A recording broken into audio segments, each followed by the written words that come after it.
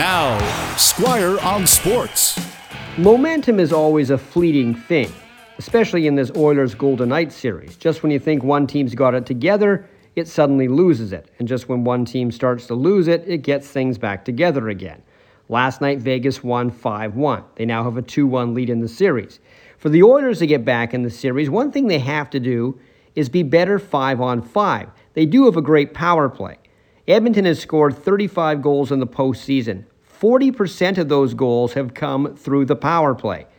And because the Vegas Golden Knights don't take a lot of penalties, they only took 2 last night, Edmonton has to score goals when they aren't on the power play. Another problem for the Oilers is defense, and part of that defense is goaltending. Stuart Skinner was pulled last night after the 4th goal. His overall save percentage in the playoffs right now is .888. That is well below average. That does not scream Stanley Cup.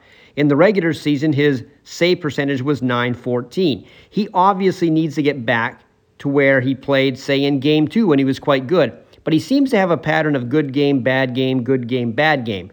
That obviously has to stop because that is too much to overcome, even for a team with McDavid and Draisaitl. Squire on Sports on 980 CKNW.